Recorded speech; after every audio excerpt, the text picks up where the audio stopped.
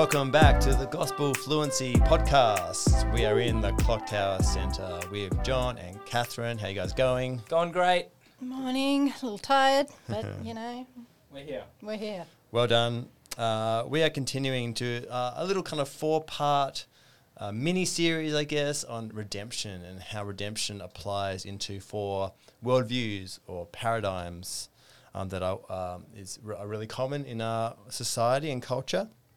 Last week we looked at guilt, innocence, and today we're looking at honor, shame. So a good question to start with: when have you felt the most embarrassed? well, there have been many times, but one that stands out in my memory, I was in my early 20s, I guess, at a pub, at a gig with one of my good friends and her husband. And there was this guy there playing the gig, and I recognised him and realised he was this boy from high school who was in the year above me, and I had a massive crush on him, so much so that I walked into a door once when I was doe-eyed staring at him when I was about 14. And Brian, the love of my high school years, he had no idea I even existed. You're out there, Brian. Yeah, Shout out. that's right. He had no idea I even existed. But somehow my best friend's husband, put it together, realised this was this guy. So halfway through the gig, when they were having a break, he went up to this guy, Brian, and said, "Brian, this is Kat. When she was at high school, she had a massive crush on you." And then he just walked off. And I was stuck there with Brian, and Brian just kind of looked at me, and we both felt a bit awkward. And then, to make me feel even more embarrassed, he just went, "Yeah, I got to be somewhere else now," and just walked off. Brutal. Utter shame. Brutal. Total rejection. John, can you top this? I'll try. In year 8, we would often jump it was probably 2.5 metre fence to go to the milk bar around the corner or the fish and chip shop. And one day, when I was halfway up the fence, one of my good friends who really cared about me decided to dack me and pull my pants all the way down to my ankles. And so I was stuck up on this fence, unable to move because my legs were caught in place. And the only way I could get down from the fence was to let go and just fall on the floor in a heap with my pants around my ankles. Pretty embarrassing. That's great. Yeah. Well, I still feel ashamed of this one to this day. It makes me feel terrible to think about. It's when I was 13. And you'll laugh at me because it doesn't seem that bad, but for me it was such a big deal. So I was about to turn 13, and I was really excited. Becoming a teenager, I felt like I was becoming an adult, and adult was responsibility, and someone who could make decisions and do be mature and that sort of thing. So I was really, really excited by this. I was going to turn 13, and I thought I really linked that being a teenager and moving towards adulthood and driving as like two really connected things for me, right? Now I knew I couldn't get my L plate till I was 16, but I thought on my 13th birthday, I'm going to get into mum and dad's car. And what I'll do is I'll just practice changing gears. Now, our house had a very steep driveway. And my parents, whoever had previously driven the car, had not put the handbrake on properly. It was in park, so I moved it out of park in a minivan, and immediately the car rolled backwards down this very steep driveway, across the road, and smashed the neighbour's brick wall and letterbox to bits. It was a miracle that the car didn't flip, actually, because one wheel went up the brick wall and the others went down the brick wall. Yeah. So it was a total miracle. I was so devastated. Not just because I'd done, had caused serious, property damage, but because I'd linked it to being a mature adult who didn't do those sorts of dumb things. And for years and years and years, to this day, I still feel a twinge of shame when I think about it. Yeah. So, There you go. honor, shame. It's a big one. It's a big one. talk us through, Catherine. You've done a bit of work on this one. What is an honour shame paradigm, and how does that work itself out? Oh, yeah, sure. Well, honour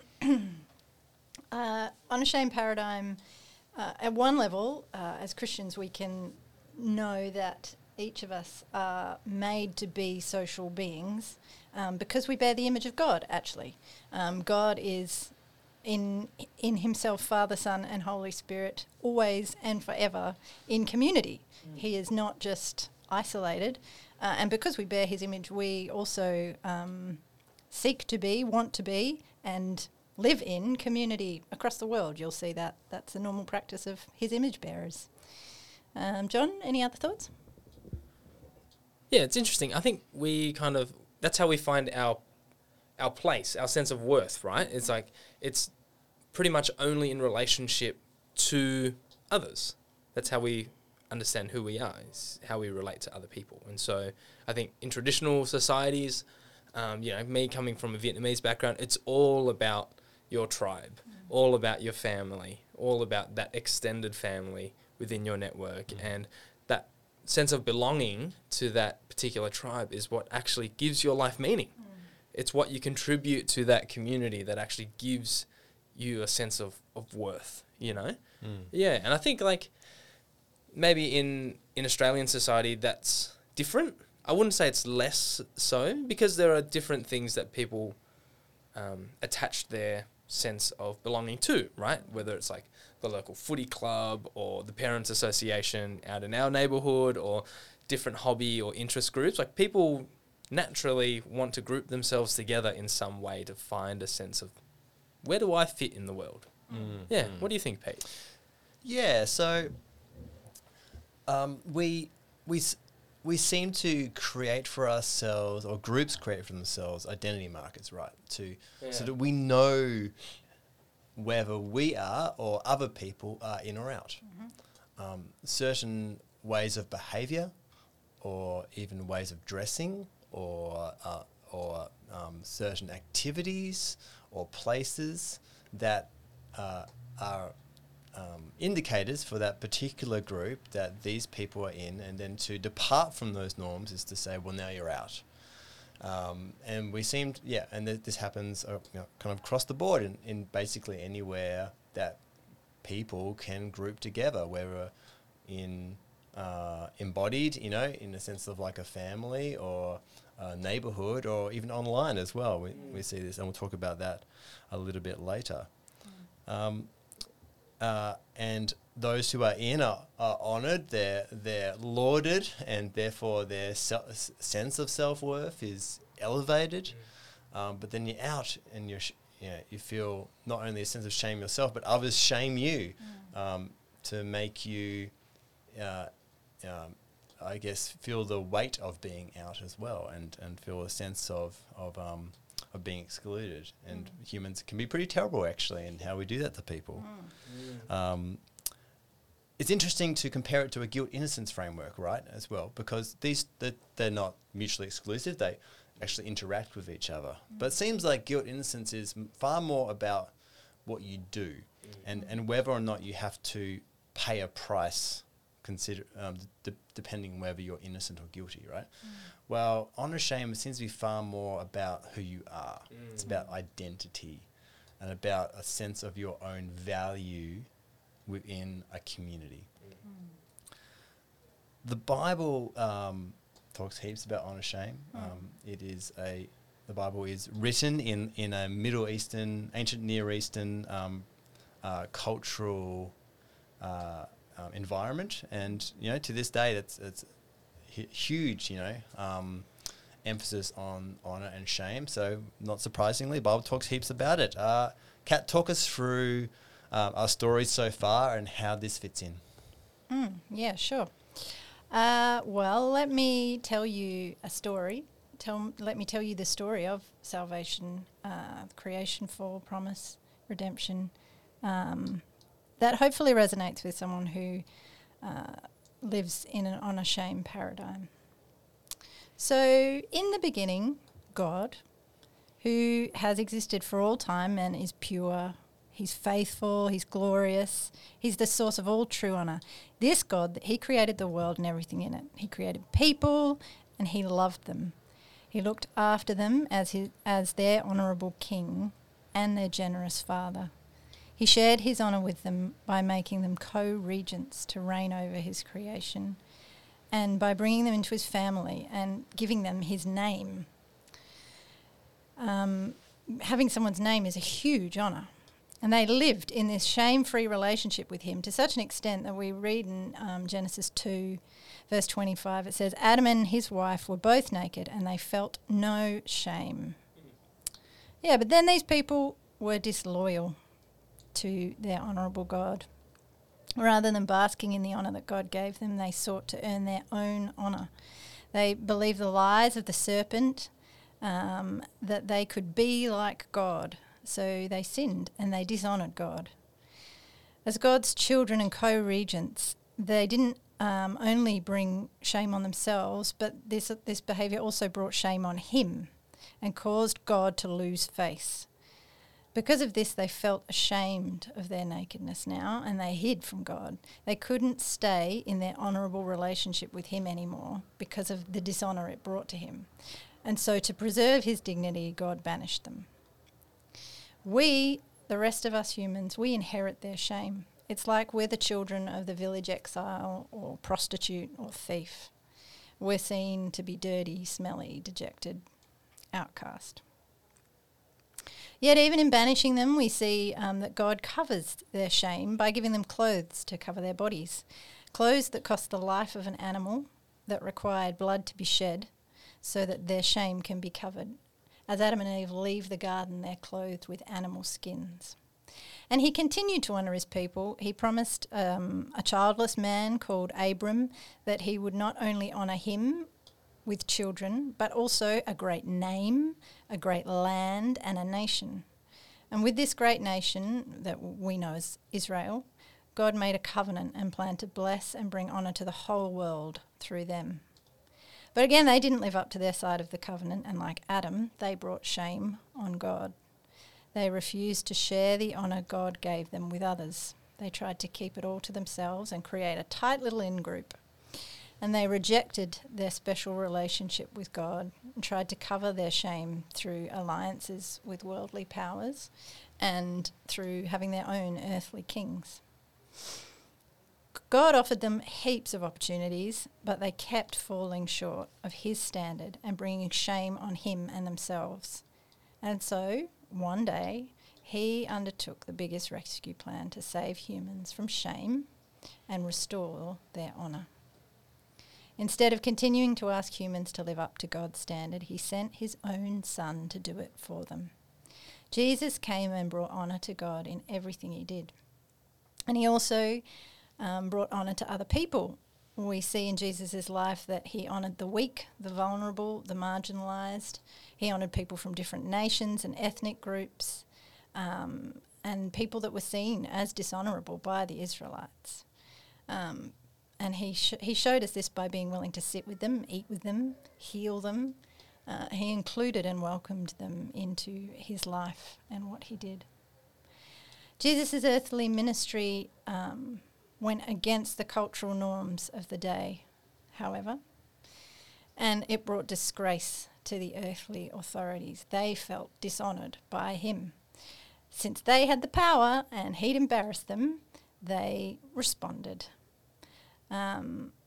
They were disgraced and embarrassed by how he acted and the claims that he made. And so they responded by condemning him to a shameful death, the most shameful death that they could think of, death on a cross. This was all part of God's plan, however.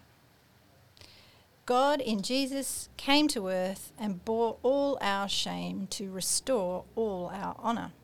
When Jesus suffered a disgraceful death on a cross, he was shunned and abandoned. As we sing in the song, the Father turned his face away. Someone had to bear the disgrace that we deserve, and Jesus did. Jesus' blood was shed so that our honour could be restored. God recognized this sacrifice that Jesus made and honoured him by raising him up from the dead and restoring him to the most honoured place at his right hand. And Jesus now reigns with God forever. And so for us, because of Jesus, we humans have followed in the shame, even though we've followed in the shame and disgrace of the first humans by seeking our own glory and dishonouring God, Jesus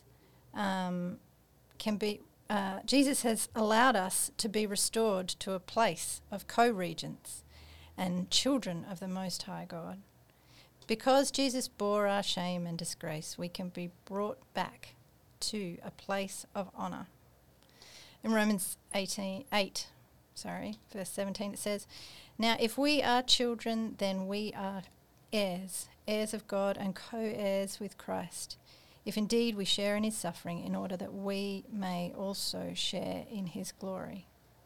Because of Jesus, because he took our shame and disgrace, we can be returned to a place of honour and be returned to be children of God. All we have to do is acknowledge that we can't earn this honour ourselves and trust that Jesus has by taking all our shame upon him. So that's a way of sharing the gospel. It's good. That perhaps resonates more with people who live in an honour-shame paradigm. What do you guys think? Yeah, it's so helpful. And I think we all live in this paradigm, actually. Like, for a long time, it was seen as, maybe particularly for Eastern cultures. I think that's true, right? Yeah. But I think that even in our modern, very secular Western culture, like, honour shame is a big deal. Just because we can all think of stories of feeling, embarrassed or excluded. And think about, like, even as, we've all got stories of being in primary school where and I even see this in my son's childcare, where they've recently come to, like, calling certain people best friend and then saying to other kids, "You're not my best friend." Like, straight away, we've hit an honour shame paradigm, right? Where there's a included group and an excluded group. And I feel one group of kids feels great about themselves being in the included one, and the way they know they're included is because others are excluded. Yeah. So I've got to work with my son on this. So we live this every day, I think, and it's so interesting.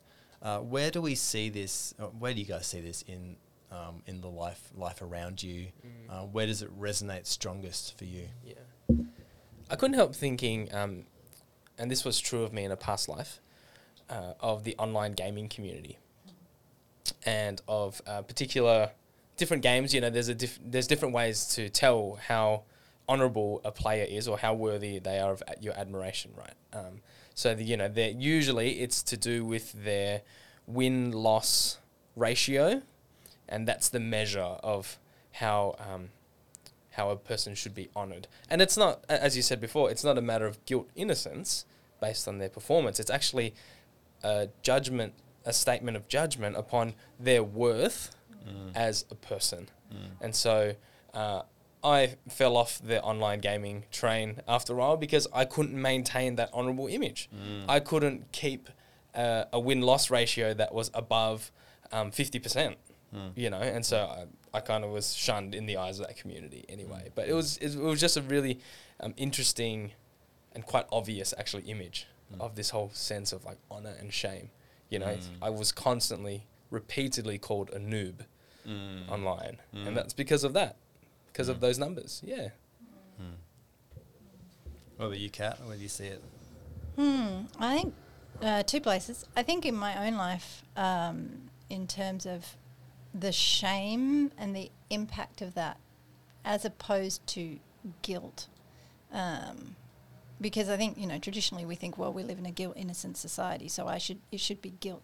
But actually it's the shame of my sins that inhibits my ability to admit them, or especially to other people, rather than the guilt. Because as you said at the beginning, Pete, shame is much more about who I am rather than what I've done. I can admit that I, that I was a bad parent today and did that, did a bad bit of parenting, but I can't admit that I am inherently a bad parent. Like I'm never a good person. I can say that I've done something bad, but not that I am something bad. So, I guess in myself I recognise it there. I think in culture we see it a lot. There's a big shift towards it in our culture, which we see with cancel culture a lot. I remember, and also with the Me Too movement stuff, you see people being called out for being sexist, or much, much worse than just being sexist, actually perpetrating harmful acts against women. But their guilt was determined before there was any judicial intervention. There was no law court that they went before. Now, a lot of them, I think, eventually did go before a law court and were found guilty. But in society, we judged them guilty. We condemned them as acting shamefully, and that's the law court of public opinion, which is much more something that comes up in honor shame cultures. And I think, because it's not just about you very technically broke a law or not broke a law. Like it includes that, but it's more than that. It's a statement about who you are, and therefore we will push you to the margins and exclude you from society because of this. It almost comes into like purity as well, and that kind of thing. So in the Bible, we see like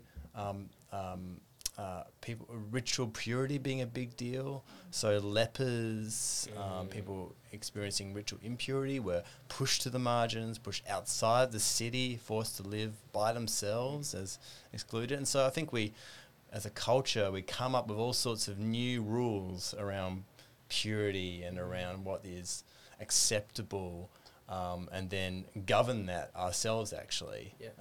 Far from any actual judicial processes or anything like that. We just make decisions based on who's got the loudest voice about what is in and what is out.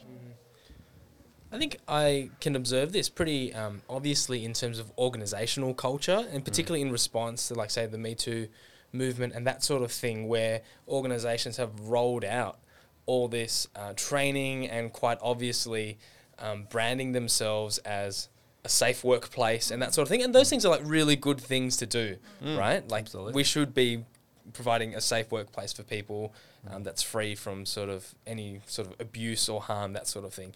But I think there's also this thing of organisations now having to keep up with one another, and for them to be counted in the in crowd, and people will want to do business with them, well, they will have to conduct themselves in a particular way. And so this is a way for them to maintain that sort of honourable image, right? It's like we are doing everything that we can to name and to shame, abuse of that sort of thing. So I think that's a really fascinating way in which things have just shifted. And then so you see like these signs popping up. They're kind of like, like you were saying before, Pete, these like identity markers of this is how I will show that I'm in. There's these stickers on the door or at reception and that sort of thing. Yes, that's right. You've got a sort of an arbitrary person nominated to be like the safe workplace person, that sort of stuff, right? Yeah, it's fascinating, isn't it? Like there's things in our society which are legitimately shameful, and people should be shamed for, actually, because they're evil and wicked and cause immense damage. But it's almost like it's not enough to say that that's shameful. We have to make it very clear why other people, ourselves, are honourable. And so almost in response to that, we've got to level up our own honour in order to make it very, very clear that that's shameful and we have nothing to do with that. And so this is not all bad, but actually not all good either, as we as humans overlay these extra expectations on ourselves and others. Yeah, of course, the church is not immune to this. The church is a group, it's a society, it's a community. And so despite the teachings of Jesus, which make it very clear that he was radically inclusive and radically honouring of those who society saw as shameful, we fall into these traps as well really easily. Have you guys seen that, experienced that, or have things to say about how the church can can be involved.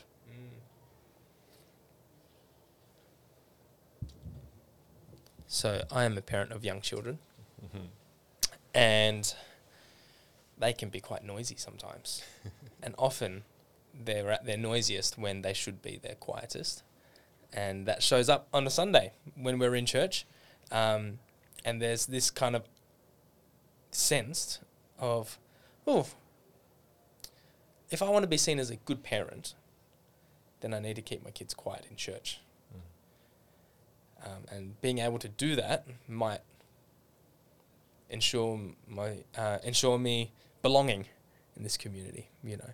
Of course, our community is full of grace and very accepting of my very loud children and loving towards them. But you still, I don't know, I still feel this sort of expectation that I've got to do this as a way to preserve my image as a good parent in the eyes of others.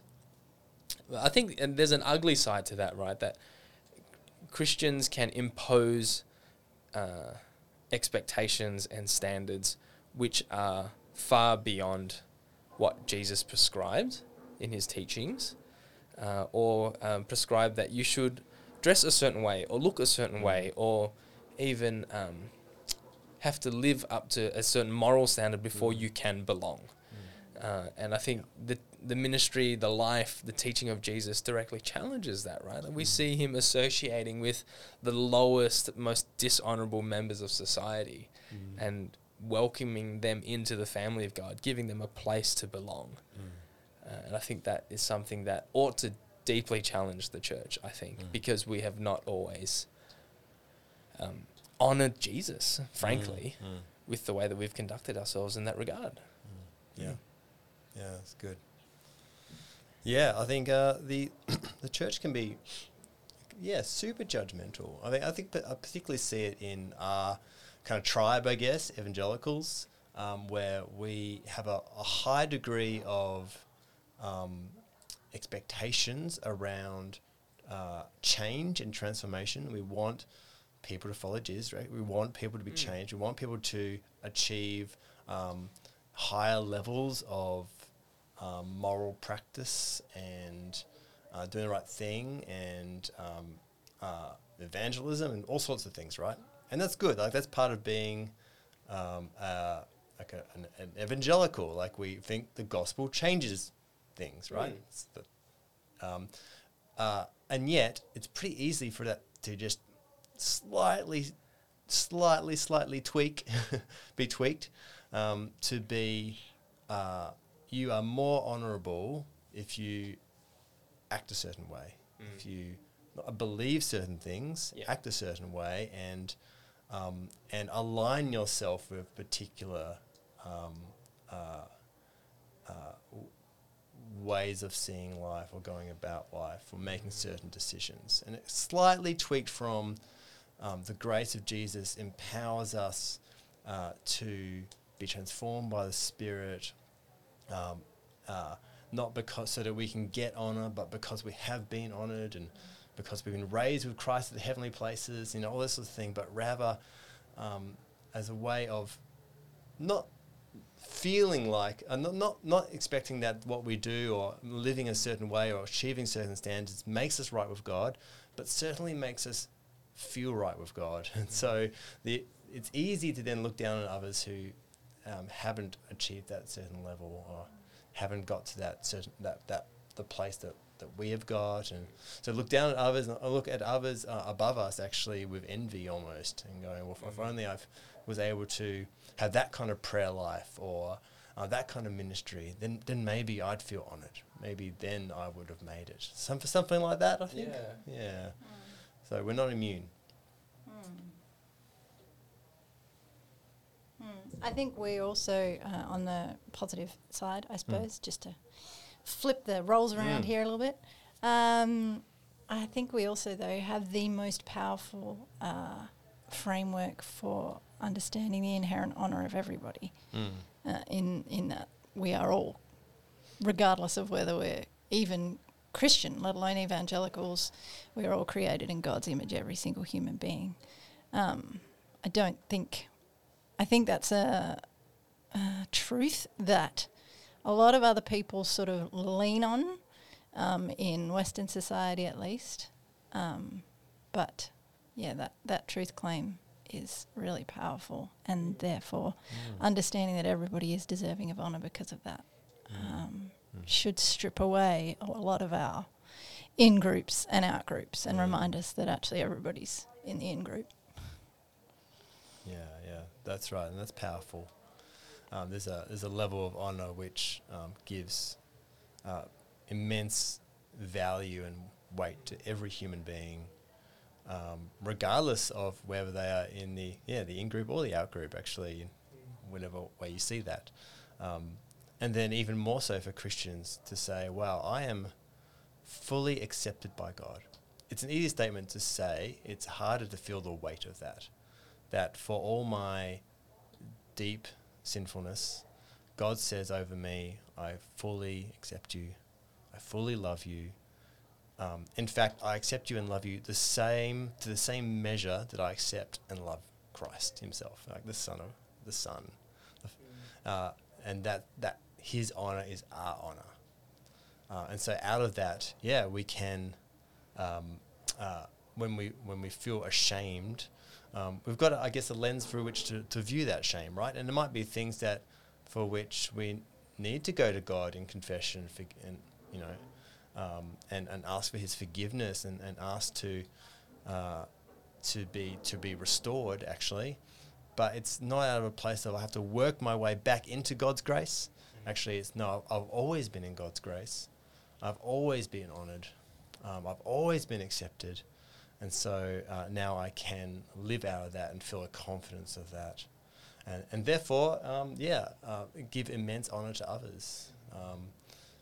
Because I don't need to play the pecking order game. I don't need to look down on others in judgmentalism and up to others in envy. I can actually be super confident in who I am as a beloved child of God. Any final thoughts, guys? Not from me. John? I'm just sitting here thinking about how seeing the gospel through this particular lens of honour and shame actually really speaks to me personally.